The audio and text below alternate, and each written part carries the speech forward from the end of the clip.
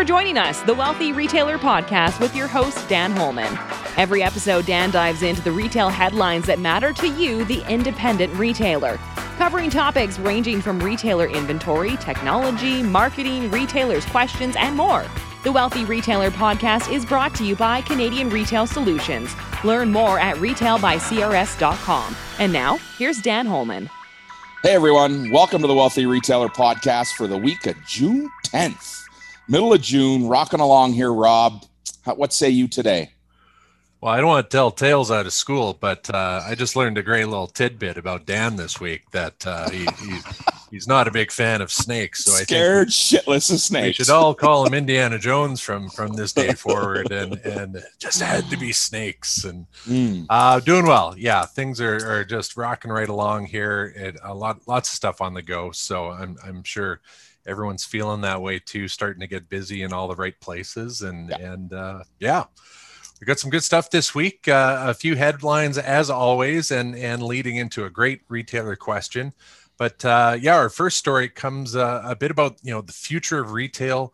I like this. Belongs to those that make the best decisions, and frankly, I would say the future of blank. That would apply to whatever your industry just about everything. Might be. Yeah.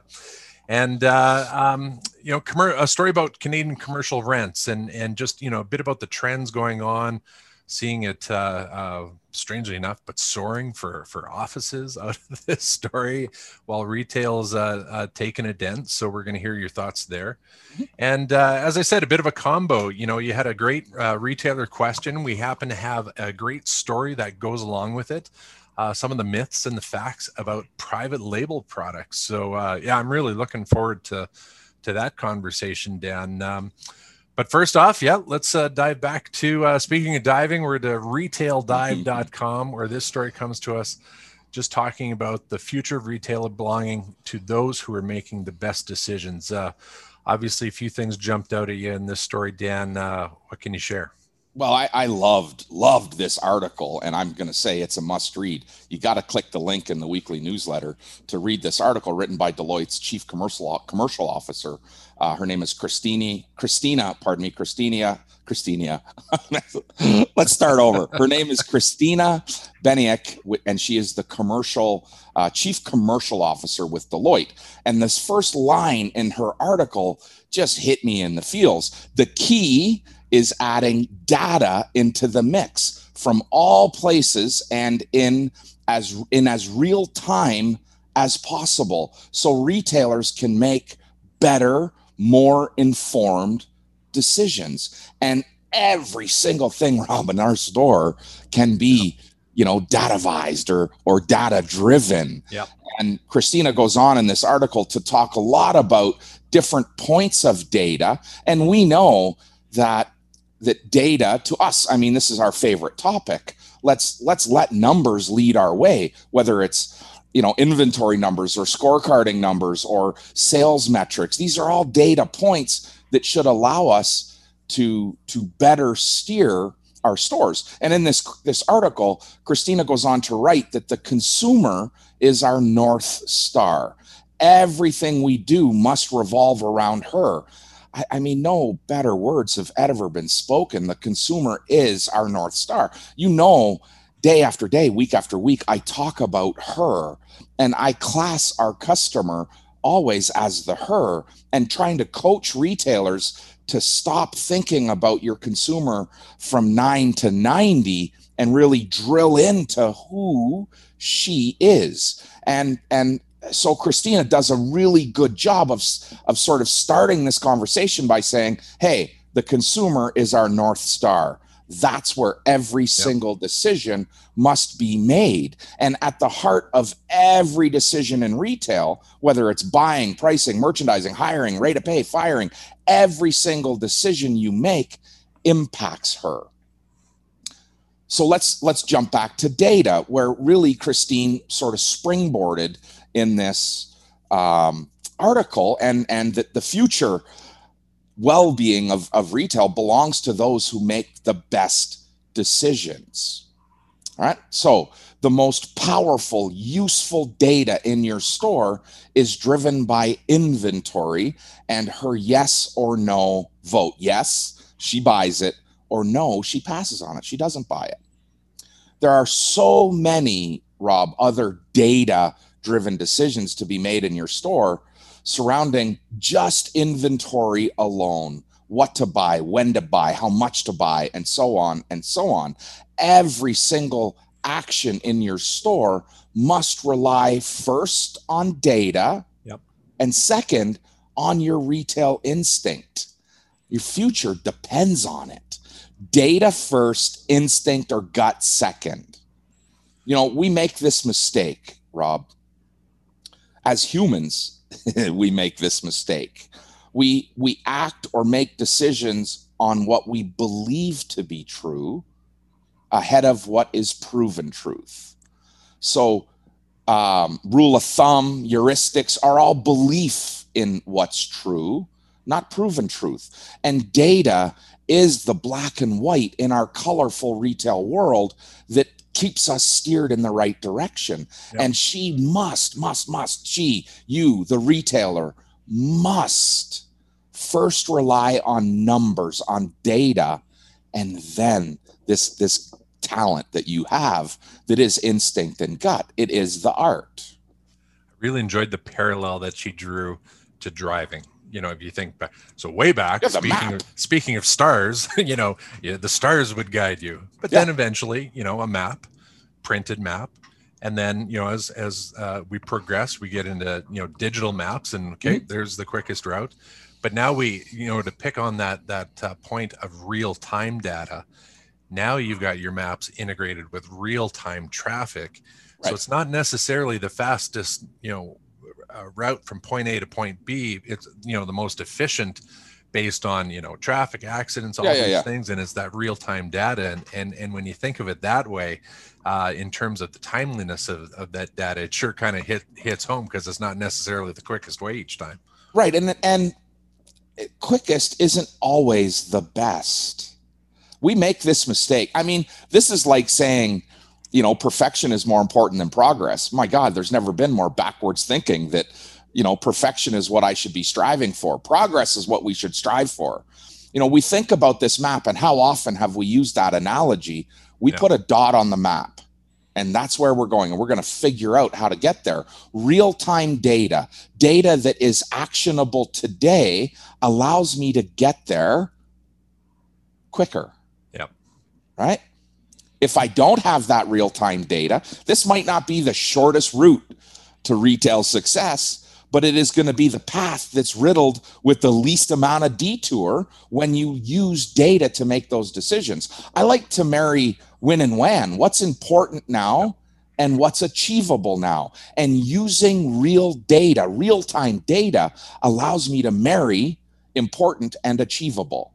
Yep. Or let me recognize that while this is important, it may not be achievable today. So let's not spend a bunch of energy. No matter what analogy we come up with, Rob, we're going to fall back on data. Every single aspect in your life is driven by some level of data, artificial or otherwise. And the story really gets to, as well, the predictive aspect of the data too, and how it can guide you big time. Right. Listen, right now. You know, predictive analytics is something that is relatively new for a lot of retailers, and the fear of predictive analytics is prevalent in retail right now. But predictive analytics is really systems defining outcomes. The systematic way we roll through things defines our outcome. If I know what I'm going to do, I can then better predict what's going to happen, which is all predictive analytics is. It is just way more intelligent than you and I. And it just aligns a bunch of data points and says, look, this is the purchasing history of your customer. If you bring this in, this is what she's going to buy from you. That is predictive or artificial intelligence at its best. In your experience, has it gone like making that that switch, like you say, going from your gut to the predictive side. I imagine it's hard for retailers to make the full out switch. Do you say 100%. like, okay, let's make two decisions. One, you go with your gut, and one, let's go with what the predictive model's saying. How do you do that? I'm working with a store right now. And yesterday on a consulting call or on a coaching call that we had, we were looking at the data inside a category, happened to be handbags. We're looking at the data inside handbags and saying, this is a category you need to reinvest in. And the retailer saying, I don't sell handbags. I'm like, well, the data tells us differently. Well, I looked and I didn't like anything that I saw, or I didn't like what I bought. I'm not going to buy just to spend money. No, I 100% agree with that. But here's where data is telling us to do something, and a retailer saying, no, I'm not quite there yet. And for me, it's like, I'm okay. It's okay. I want you to I want you to bury this opportunity in your mind when you go to market and be on the lookout. And remember these words: there is opportunity in bags. There is opportunity in bags, right? Change the way you think. Yeah. Right. And that was data telling us that, not my messed up opinion, right? It's data that's telling us that. And so now I need that data opportunity to come to life in that retailer's action and presentation and creativeness, and go and look for that. And when she passes a bag as she's going down the aisle at market, hopefully she'll hear, there is opportunity in bags. Right on. I love that. Makes me think of the old Days of Thunder movie with Tom Cruise, the old pit boss saying, you run 10 laps any way you want to run it. Yeah. And you run 10 laps the way I want you to run it. And we'll let's see who's best. Yeah. Let's see what's left on the car. Right on. Great stuff. Really enjoyed that. On to our next story, Dan, comes from betterdwelling.com. Yeah. Into the dwellings, into the real estate side of things. It shares some data. Any surprises here for you, Dan, or what jumped out? Well, I'm going to say, a little surprised, a little inspired. Rent has long been this troubling expense for many retailers. Yep. And the shift demonstrated here by Better Dwelling is a bit inspiring for me. Their stats show that commercial rent is increasing year over year by about 3%, while retail is decreasing by 3%. The Toronto market shows retail rents down about 5%, Vancouver's down about 6%, and this is going to swing in favor of better retail rates. We've seen in almost every market, the one that you and I live in as well, these soaring real estate prices across the country, man. It's crazy that we're seeing residential retail prices climb and climb and climb and climb and climb. And we really expected to push commercial rates higher as those real estate rates went up. But pandemic lockdowns, of course, made office spaces and retail stores like ghost towns.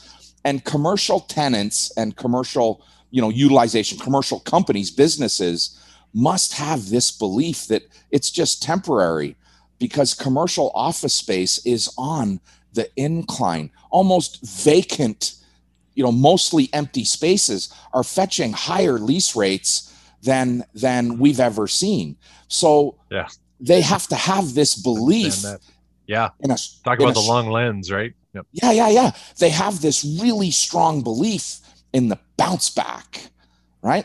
And no matter what commercial real estate circle I listen to or swim in, they're saying the same thing. Okay, it's a little crazy, but things are crazy. Yep. It's a little strange, but things are crazy. And so, the question I ask us, perhaps why are retail rates dropping? Every business on that commercial side is ultra confident in the bounce back. Why are retail rates dropping? Well, I got to say, you can thank the big dogs that have fallen before us, man.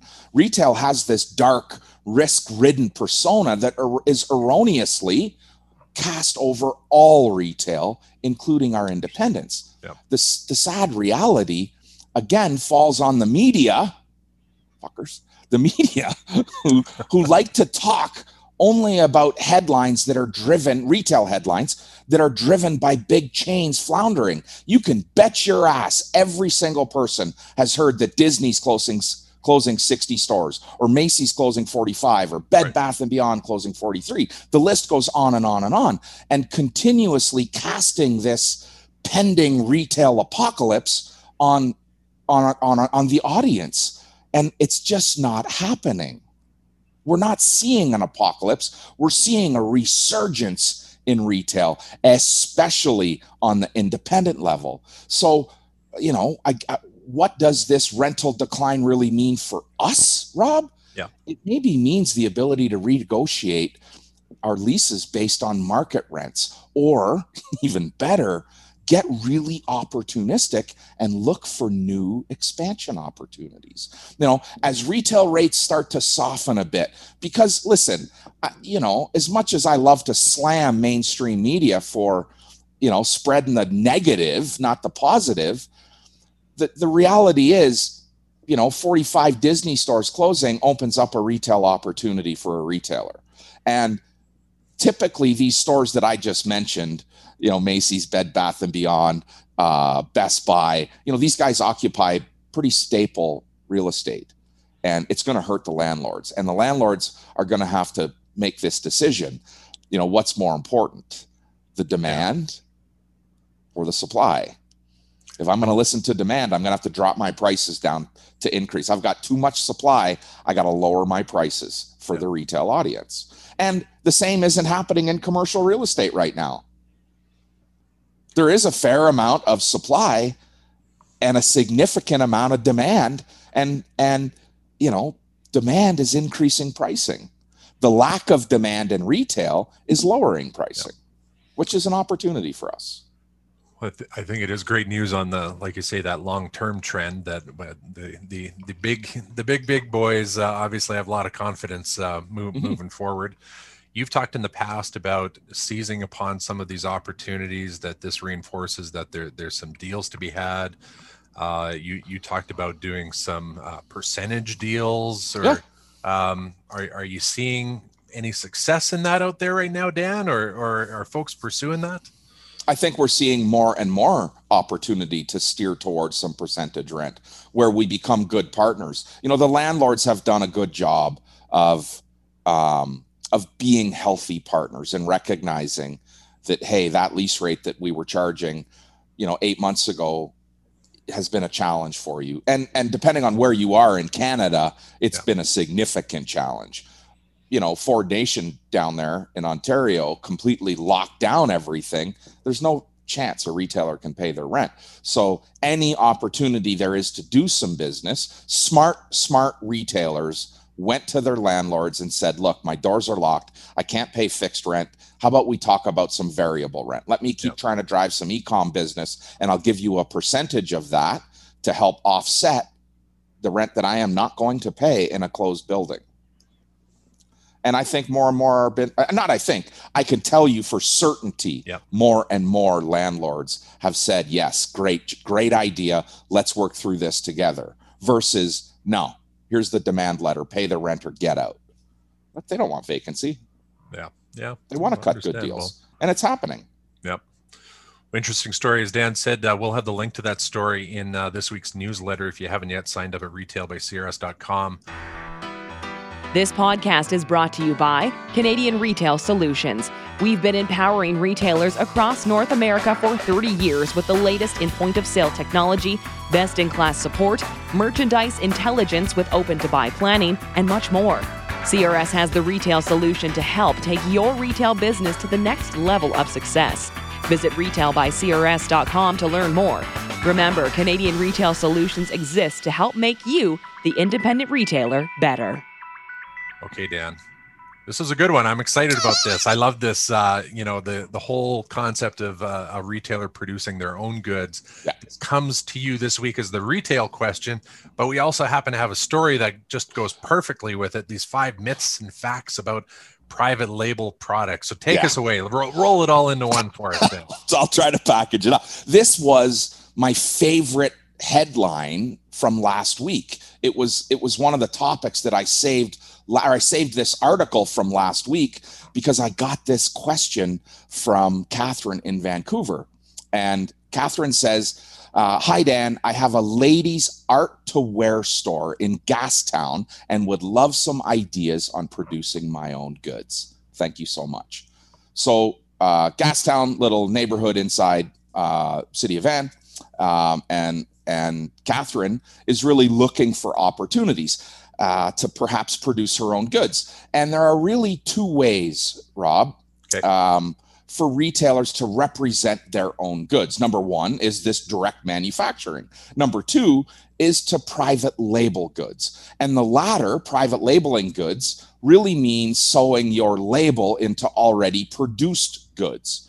This might, in fact, be the best option for entrance to market with your own branded products. So I'm going to use this article that was in entrepreneur.com, written by Steve Tan. Man, oh man, this guy did a great job. And we're going to use this article as a bit of a springboard for this topic. The private label business has been around, or model has been around for decades. And just as business trends have shifted due to technology changes, economic changes in consumer behavior, private labeling has also evolved, especially in the last 15 months. And Steve shared his 5 myths about private labeling goods. So I'm gonna do my best to regurgitate those myths for you, and then we can maybe springboard a little bit from there. So his myth number 1: all private labels are inferior in quality.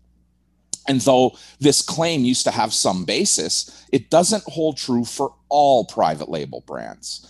Gone are the days when knockoffs comprised of most of the private label goods sold in physical and digital stores. Today, high quality and premium private labels are a trend. Additionally, because consumers are now more conscious of their buying decision, most private label distributors have become more conscious of the quality in their offering, even if it means sourcing higher cost goods. So the fact here, most private label products have pretty decent quality. In fact, I'm going to say impressive quality. In some cases, they can be of comparable caliber to large national brands. And so, yes, let's not allow this to sort of sugarcoat what we're talking about here. There's lots of shit out there in the market, and cautiously add your brand to some of that shit. Really, we've got to do our homework. We've got to look for the brands. It's not about high margin, low quality, right? You get what you pay for. It's about going after a private label brand that complements who and what you are, and ensuring that that quality is complementary, not deteriorating to your brand. So Steve's myth number 2: private label products are cheaper than their national brand counterparts. Well, private label brands usually spend less on manufacturing, less on marketing, which is why they keep their prices to a minimum. But I'm going to say this: some private label products aren't super affordable. Private label, again, is adding our brand to already produced goods, right? This will include items, as Steve noted, this will include items that have undergone rigorous customizations or made with premium material, right? Naturally, that resulting in a higher price point. So the fact is here, not all private label products are cheap. Some brands are really stepping up their game so they can price their products more competitively in the brand arena. Sounds like there's a lot of choice too, like for the retailer to well, how do you want to position it? Do you want to position it as premium, or do you want to position it as discount to make your other lines look better? And all of that is available. And I coach my retailers on utilizing things like San Pedro Mart. We'll talk about that a little bit here in this article as we roll through. But using that San Pedro or Margin Markets to complement what you're already doing, to fill in some gaps around what you're doing. But that's not really what private labeling is. I mean, private labeling is going and sourcing product from a vendor, from a distributor, and putting your name on it. Now, it's a little bit different than just relabeling offshore or Korean market goods or, Chinese manufactured goods. There's more to this. Okay. And furniture stores, Rob, furniture stores have done a fabulous job of private labeling high quality products over the years. Lots and lots of vendors are completely open to a private label relationship where they're producing a collection or a line that's exclusively yours. It's branded you, it's Dan by, Highland House. And I'm sure it does a hell of a job of dodging that comparative shopper out there. Where of course. This is my brand. No one else has it. This is really, I think Catherine has heard me talk about this for a long time. You stop pissing and moaning about Z Supply or Free People or, Autumn Cat. Stop crying, about Spiritual Gangster selling to every frickin' street every store on the corner on the street. Figure out your own stuff. Let's get together with these guys. Look at how many stores you can buy a pair of Levi's jeans in your little catchment area. How available is it? Well, those products aren't any different when we get into the fashion stores. They are everywhere right now. I mean, there are 5 stores within a half a liter of fuel of my house that sell the exact same ladies products. Like, it's crazy.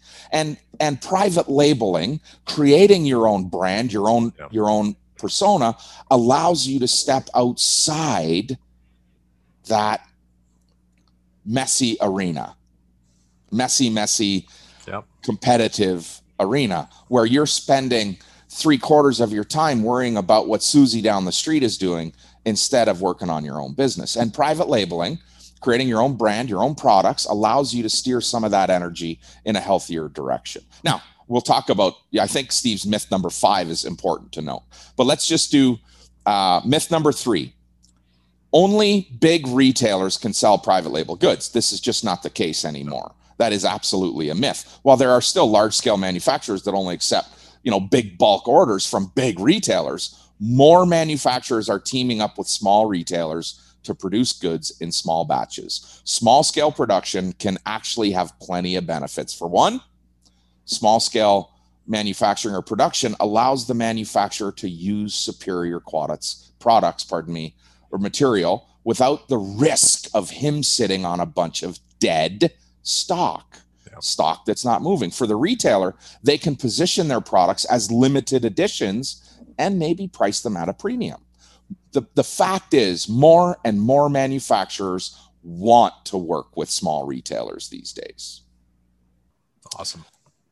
Steve's number 4, private labeling requires orders of large quantities. Mass production is a common method used by private label manufacturers. But as we mentioned in myth number 3, the shift in behavior, is giving manufacturers this ability to decrease their minimum order quantities. MOQ is a term you'll see riddled throughout, the private label world. Plus, the growing number of business owners opting for the drop shipping model.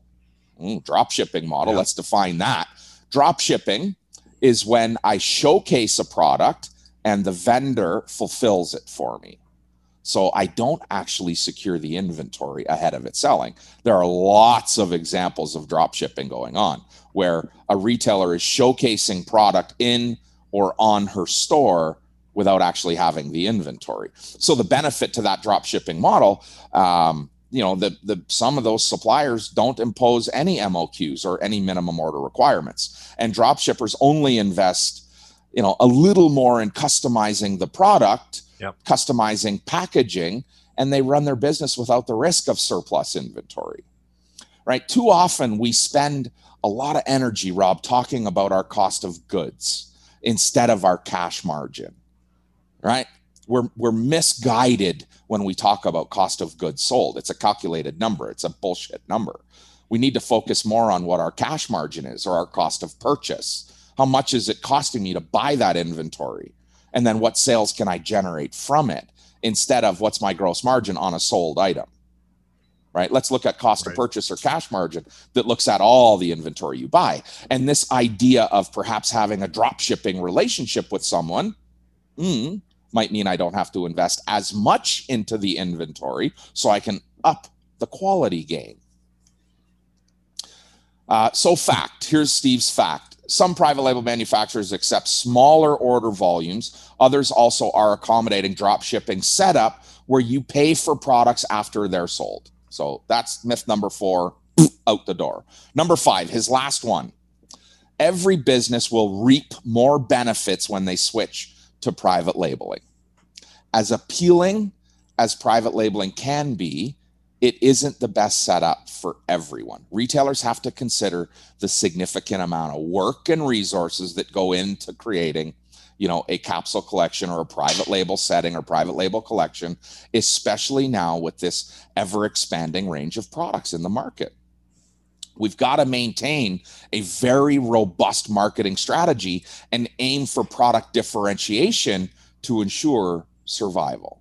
So the fact here is, while I'm a huge proponent in producing your own goods, it doesn't guarantee huge profit. As with any, part of retail, it takes a good amount of resource and expertise to yield retail success in private labeling.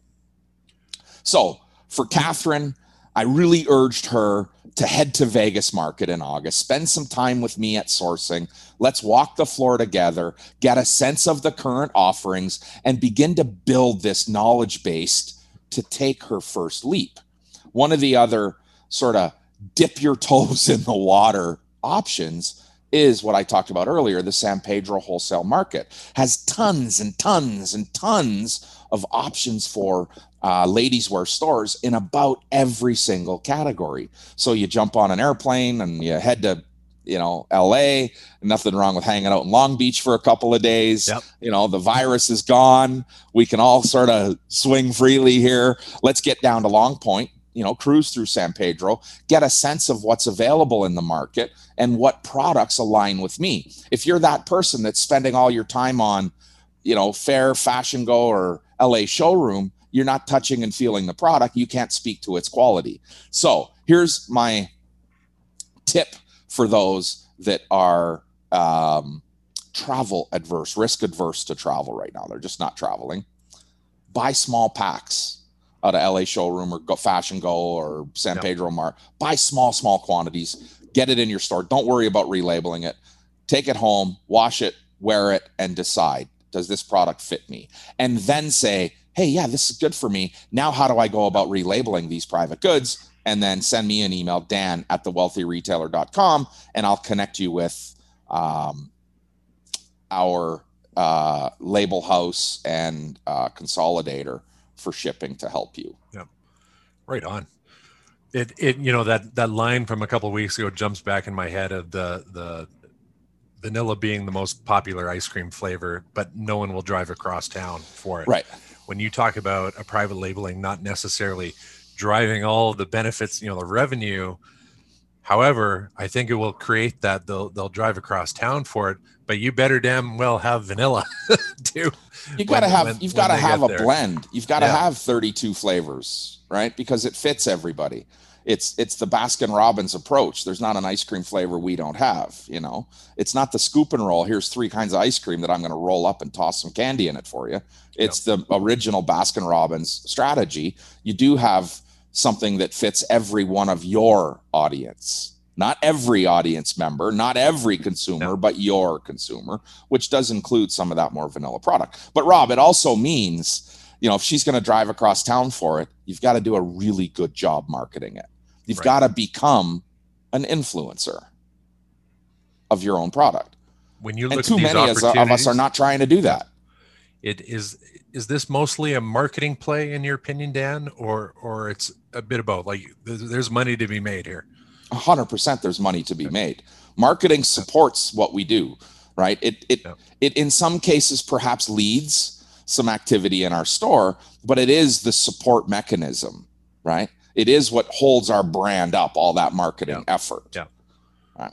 It is, okay, so just pay attention. I'm going to give you some marketing tips here, Rob. I'm listening.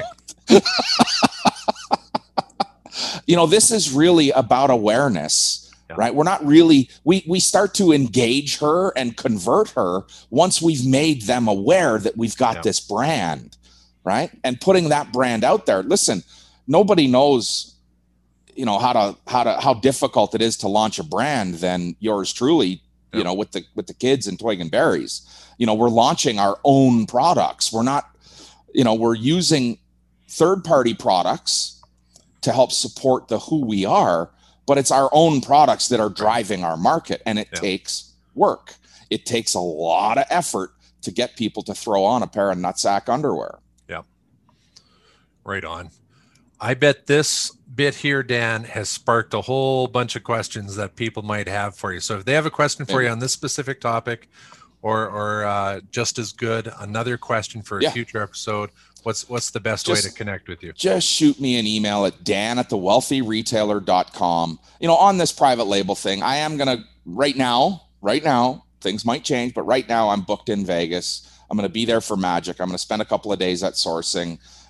So if you want to come and get an introduction to sourcing, I'll be there. Just again, shoot me that email, dan@thewealthyretailer.com. Any question you have, well beyond producing your own goods or private labeling or creating vendor relationships, any question at all, just fire over to dan@thewealthyretailer.com and we'll knock on it for you straight away. Right on. When you get back, you can say, sorry, honey, they told me I have to quarantine for 2 weeks at the golf course. Look, it's not me. That's just what they told me. It's just what they're saying. I'll see you in a bit, me. Okay? I'm a follower of rules. Absolutely. Awesome stories this week. And as we do every week, folks, if you haven't, head to retailbycrs.com, jump in the newsletter, sign up, get a friend to sign up. We've got these stories. We've got a few more that I'm sure you'll be interested in as well. Story about employers, how they should view apprenticeships, and I'd say not new to retail, but something that should be paid more attention to, because there's a lot of opportunities coming down that way. More purchases from Lightspeed. Boy, they got their credit card out and they're buying up stuff left, right. Canadian company. TechCrunch story about they've picked up 2 more companies and in their acquisition spree, and if you want to check out more on that, and a little bit about a Hollywood story talking about making shopping into entertainment, and I know some folks will enjoy that read too. So great job this week, Dan. Yeah, you too, man. You too. Have a great week, everyone. Happy retailing.